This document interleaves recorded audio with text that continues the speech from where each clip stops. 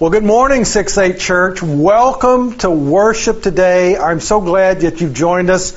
I know that you were probably expecting Jason Gwines to be delivering the sermon today, but guess what? You have got his older and much better looking brother sharing God's Word with you today, and I am thrilled to be able to do that with you today. My name is Joe Gwines, and I am the pastor of the Redeemer's Place. We're a brand new church that is starting up here in southwestern Broward County, Florida, out with all the alligators and the snakes and the mosquitoes and the sawgrass, and you can throw a hurricane or two into the mix there as well. And I am the one that you can absolutely blame for all of Jason's unique proclivities in life. You know, we're living in very, very challenging times, and I think that's probably an understatement. You know, the events of George Floyd and the riots across our country, they've literally exploded upon the scene. COVID has sent our families and friends and our co-workers and our neighbors running for safety with a devastating impact upon our economy. And the untold cost of depression and anxiety and abuse, we're just now beginning to see how that is coming to light. And then when you throw in all of the general nastiness of a presidential election into the mix, things can get very dicey very, very quick. You know, everywhere you look, you see divisiveness, you see derision, you see disunity. I think it's an extraordinarily scary time for our country. In fact, I don't ever remember in my 61 years of life when there has been a greater need for the church to be unified in the face of these challenges. So today, we're going to talk about unity. It's a key call of God to the church in days like today. It is across all of Scripture. So we're going to look at that issue today. But before we begin, let's pray. Let's ask God to bless our time in His Word. And then we're going to jump right into God's Word. So let's pray right now. Let's pray. Father, we thank you for the privilege of joining you today for worship and for the chance to study your Word and to look at a subject that we know is near and dear to your heart. So, Lord, today, help us to be people that as we evaluate what you have to say to us, that we look to become more like Jesus, that we're different when we leave than when we came, that we are unified first with you, but with our brothers and sisters as well, so that we are a shining example of the gospel to the community in which we live. And we pray this in Jesus' name.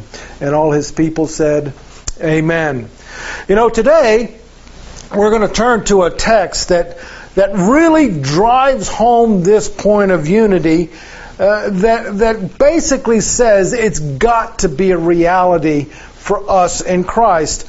So if you want to meditate on just one thing this week, if you want to go to sleep through the rest of this entire sermon, that's okay with me. But here's what I want you to remember as a takeaway from our time together today. It's this: we must be unified in Christ. Let me say that again. You and I, regardless of where we come from, our culture, our ethnicity, our station of life, we must be unified in Christ. In other words, Christ calls us to unity. Division is not the call for the church, despite our diversity. Christ overcomes all things to make us one. Therefore, we must live as one. You know, it's such a simple statement, but it has profound implications. It implies that Christ unifies our diversity. It means that we are made one because of what Christ did on the cross for all of us.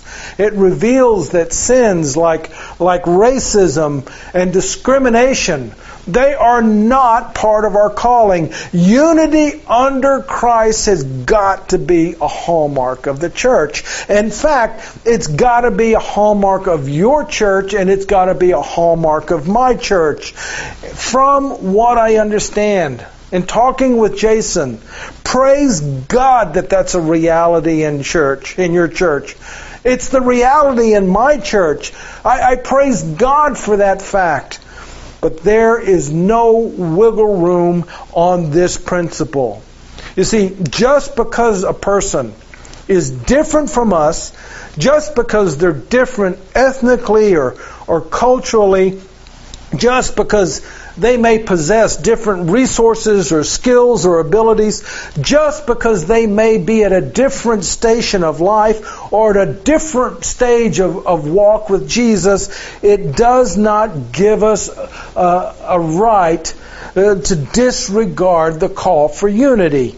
You see, unity is a non-negotiable. And to see this principle played out in Scripture, I want you to turn to Colossians chapter 3. And we're going to look at the first 17 verses. But I want you to notice specifically what Paul says in verse 11. He says this, "Here there is not Greek and Jew, circumcised and uncircumcised, barbarian, Scythian, slave free, but Christ is all and in all." Amen. May God bless the reading of His Word today. Now, to get a grasp of what Paul is about to say to us, let's understand some context about this letter. You know, the church at Colossae was founded by Epaphras in what is now modern-day Turkey. It was a cosmopolitan city of its day, and it was known for its trade and for its diverse ethnic and cultural climate. You know, the Colossian church, it reflected that diversity. It was made up of both Jew and Gentile, each with their own distinctive ethnic and cultural values and norms. And on top of all of that, the climate of the city was pagan. It was known for its religious diversity, which was a constant threat to the church. So when you take into account the unique differences between the Jews and the Gentiles, as well as the general climate of the city, the church found itself in a place that was fraught with all kinds of pressures to fracture and to divide. But there was one other element that was kind of bubbling under the surface that threatened the Colossian church. There were false teachers in their midst that espoused a philosophy that questioned the sufficiency of Jesus. In other words, their whole intent was to divide the church from its source of unity and power. Their whole purpose was to infiltrate the church with a false doctrine that would eventually lead to the total destruction of the church and its witness for Jesus in their city. Therefore, Paul's purpose, his whole purpose, was to remind the Colossian Christians of the total sufficiency of Jesus and to encourage them to remain unified in the face of all of those challenges. Now, I don't know about you, but that sounds like the environment in which we find ourselves today. I mean, just look at your church. I'm sure your ethnic and cultural diversity is a joy. You probably come from all different walks of life. You've had different life experiences. You are young and old, men and women, educated and uneducated, wealthy and not so wealthy, white collar and blue collar. I bet you there's Republicans and Democrats and independents in your church. Your diversity could go on and on and on. You know, it's simply staggering. And it's the same exact thing with my church. And here's the miracle. Christ has made us one. He has knitted us together. Our diversity is a beautiful tapestry of His love and of His testimony to the world. We should not take that for granted. It is a powerful testimony of Christ's presence among us. It is His testimony that He is the answer to the world's problems. But look at our culture. The pressure right now to accommodate some societal values and norms that are contrary to the Christian faith, they are more intense than they've ever been. The events of our day have really brought this to the forefront. And guess what? They could be a seed of division in your church and in mine. And if we're not careful, we could fracture. We could divide.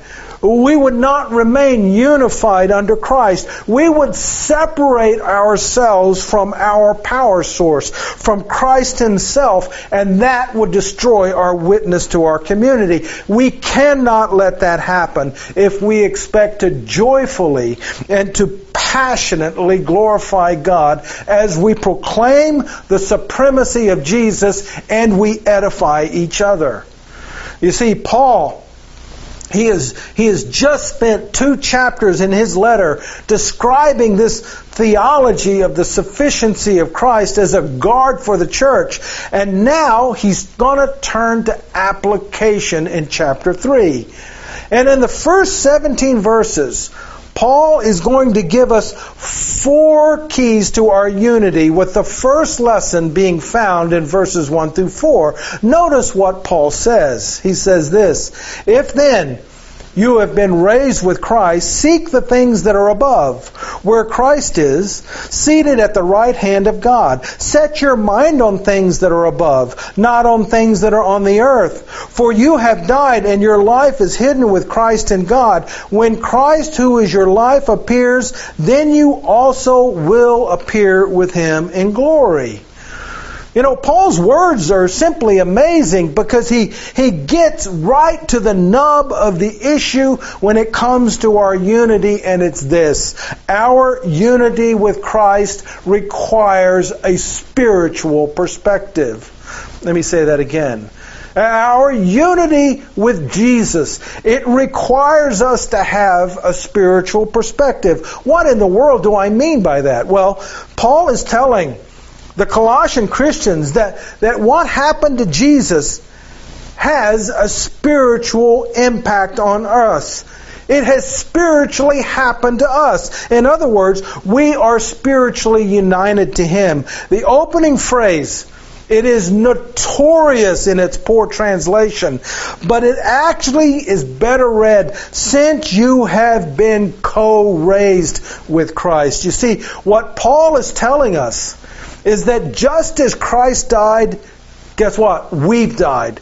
Just as He was raised, we're raised. Just as He will appear again, we will appear with Him. In other words, the life of Christ in its total fullness has been appropriated to us. We are unified in Him. Therefore, we are to set our minds upon these things. We are to meditate upon these realities. We are to live with these things in mind. We are to seek Christ in His ways.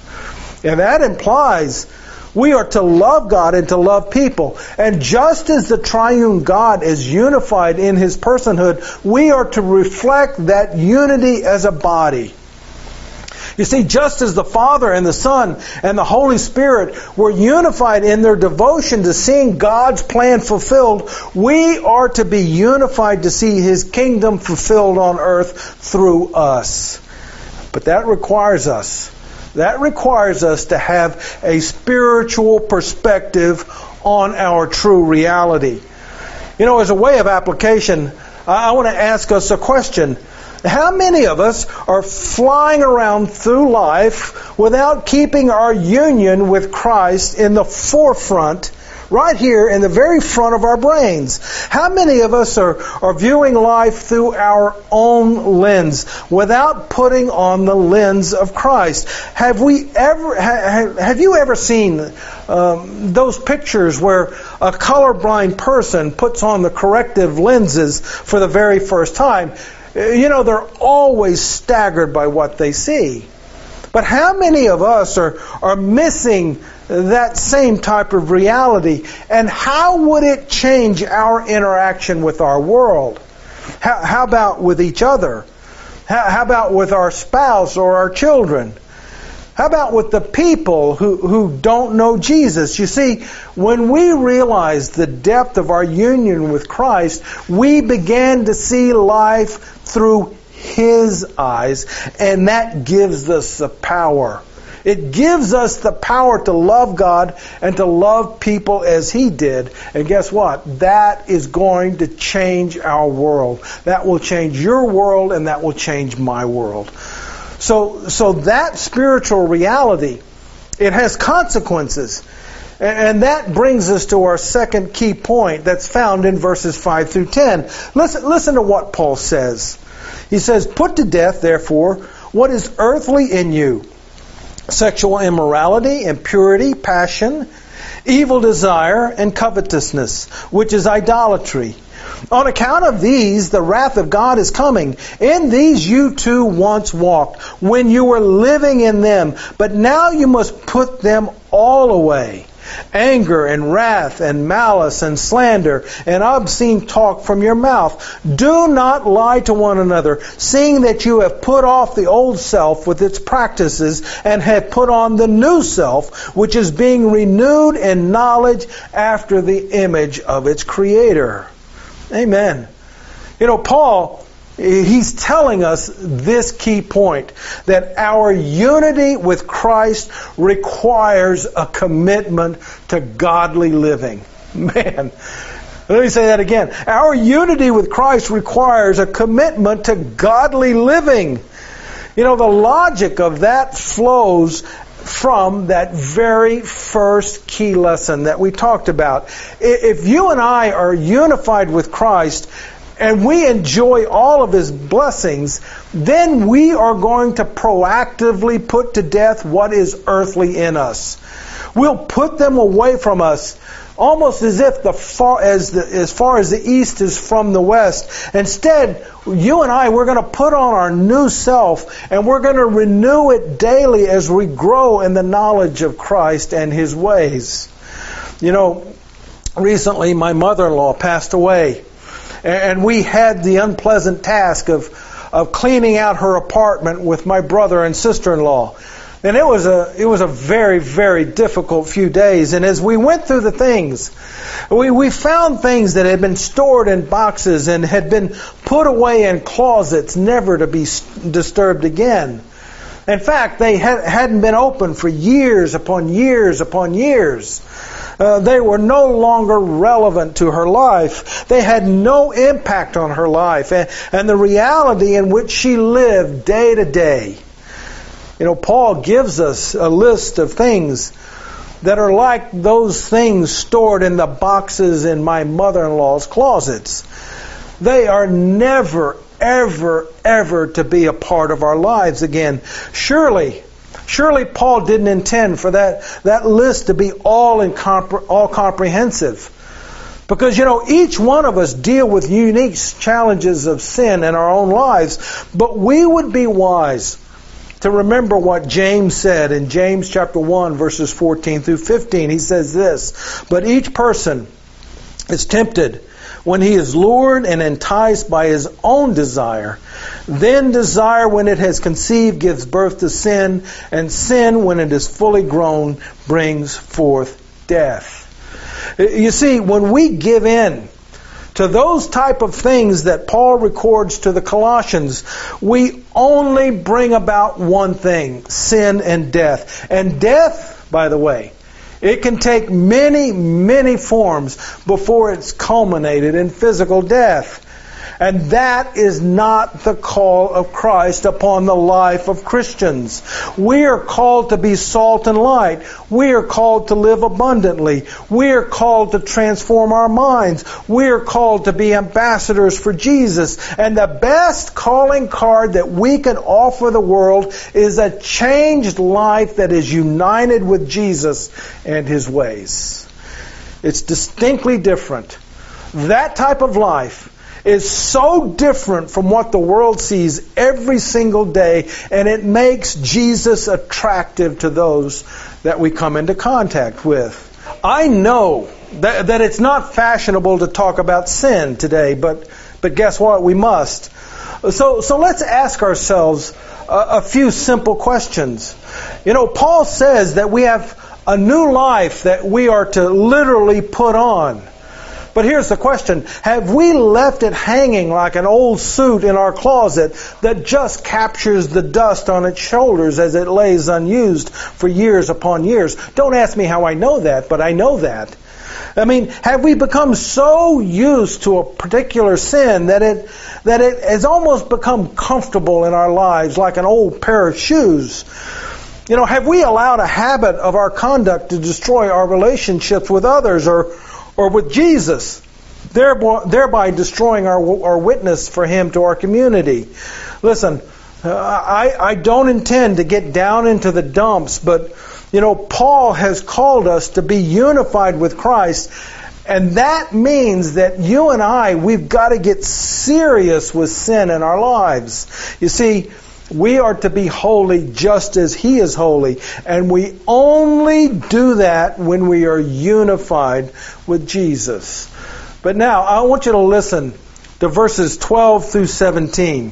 He says this, "Put on then, as God's chosen ones, holy and beloved, compassionate hearts, kindness, humility, meekness, and patience, bearing with one another, and if one has a complaint against another, forgiving each other as the Lord has forgiven you, so that you also must forgive. And above all these put on love, which binds everything together in perfect harmony. And let the peace of Christ rule in your hearts, to which indeed you were called in one body. And be thankful. Let the word of Christ dwell in you richly, teaching and admonishing one another in all wisdom, singing psalms and hymns and spiritual songs with thankfulness in your hearts to God. And whatever you do in word or deed, do everything in the name of the Lord Jesus, giving thanks to God the Father through Him."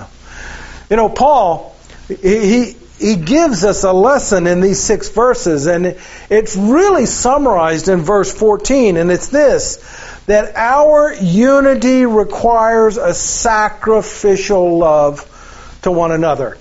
Let me say that again. Our unity requires a sacrificial love to one another. Did you notice how verse 14 kind of serves as a pivot point in these verses? Paul says this. He says, above all these put on love. On one hand, he's told us that we've got to be patient, and we've got to forgive. We've got to have compassion and kindness and humility and meekness, which is none other than strength under control. And then on the other hand, we are to possess the peace of Christ, implying that despite what the world brings our way, we know that He is in control. We have that eternal perspective on life that we've all talked about earlier. He also says that we are to be thankful in all that we do, giving the Lord the praise. You see, since He is in control, we know at our very core that He has a purpose for whatever comes our way. Therefore, we can praise Him regardless of what's happening. And Paul goes on to say, for us to let God's Word dwell in us richly. Why is that? Well, it's because God's Word, it brings that eternal perspective we need to keep in the forefront of our minds. But did you notice that Paul calls all of us, every single one of us, to teach and admonish each other in light of God's Word? You see, this is not just the responsibility for the pastor. It's for every one of us. Why is that? Well, I think it's because when we are unified in Christ, we realize that those who instruct us, they desire the very, very best for us. And that's an eternal perspective, again, on our unity with Christ, as it helps to bring life into focus. But notice, the glue that holds this whole thing together is sacrificial love, doing what is best for the other person without consideration for ourselves. And here's the truth. Without the love of Christ in us, we cannot maintain these characteristics in our lives. There's no way. You know, when I operate in my own selfishness, I am just the opposite of what Paul preaches. And if you want to find that out, just go and ask my wife. She will tell you because she has seen it up close and personal too many times. And I guess I can almost bet that you're in the same boat as well. But here's another reality. When we do not live out sacrificial love for others, we miss the most important opportunity, the most significant opportunities to model Jesus to our world. But now I want you to notice verse 11. Verse 11 is a linchpin verse of the whole book of Colossians. Notice what he says. He says this, "Here there is not Greek and Jew, circumcised and uncircumcised, barbarian, Scythian, slave, free, but Christ is all and in all." Amen. You see, Paul is teaching us a final lesson today, and it's this. Our unity is founded on our oneness in Christ. Let me say that again. Our unity is founded on our oneness in Christ. You know, this verse is simply one of the most important verses in all of the New Testament. Paul is stating that because of Christ, we are all one in Him. Christ overcomes all things, Greek and Jew. You know, our cultural and our ethnic differences, they're irrelevant. Circumcised and uncircumcised. Our religious differences, they're of no consequence. The term barbarian, it was used by the Greeks to designate the lower classes of society, implying that our socio-economic circumstances, they're irrelevant. Slaves were viewed as nothing more than human tools, which is contrasted with the free who enjoyed all the rights and privileges of society. Our role in life is not a consideration in the unity of the church. But you know, probably the most interesting phrase that Paul lists is the word Scythians. Scythians were a nomadic, brutal, warlike people who were notorious for their savagery. They were hated, but they were feared above all. Josephus, that great Jewish historian, he said this about the Scythians. He said, "The Scythians delight in murdering people and are a little better than wild beasts." You know, today we would say they're like the Hells Angels or the MS-13 gangs of our society. And Paul says that our past is gone when Jesus washes us clean. You see, when people come to Christ, regardless of their circumstances, we are all one. Christ breaks down all racial and cultural and ethnic and religious and socioeconomic barriers to make us into what Paul calls in Ephesians chapter 2, verse 15, one man. So in light of what Paul is saying, and in light of what Christ has done, why would we think that there is any room in the church for racism or classism? There is none. If Christ has made us one, where is the basis for any view that can cause division in the church? There is none. Therefore, in light of what's going on in our society today, you and I, we have got to stand against racism. We've got to stand for justice for all and partiality for none. We must seek the good for all regardless of their station in life. You know, the answer to the problems in our society is found right here. Christ is all and in all. Therefore, guess what? We have to live this reality every single day of our lives. You know, as we get ready to close, in light of the events of today, I want to ask us something. You know, as we step back and we examine our lives, is there any belief towards others that is in direct conflict with the unity Christ desires for His church? If so, guess what? Today is the day to repent of it. And if we need to ask forgiveness of those that we've offended. Or how about this?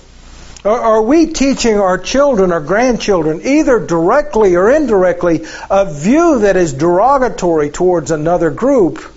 If so, how are we going to change that narrative so that the sins of the fathers do not visit upon the third and the fourth generations? And finally, what can you do to guard the wonderful unity at 6-8 Church?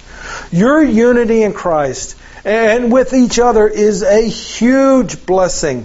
What act of love will you do this week to continue to foster the love you have for one another, realizing that it is a huge asset for your church? It is an enormous testimony to your community. And with that, I think that all God's people can say amen. You know, gang, thank you for worshiping with us. Again, it was my pleasure to bring God's Word with you today. I really consider it an honor and a privilege, and I wish you the best. Go in God's peace, and I pray that this week is the best week that you've had. May you go in His unity. God bless and good day.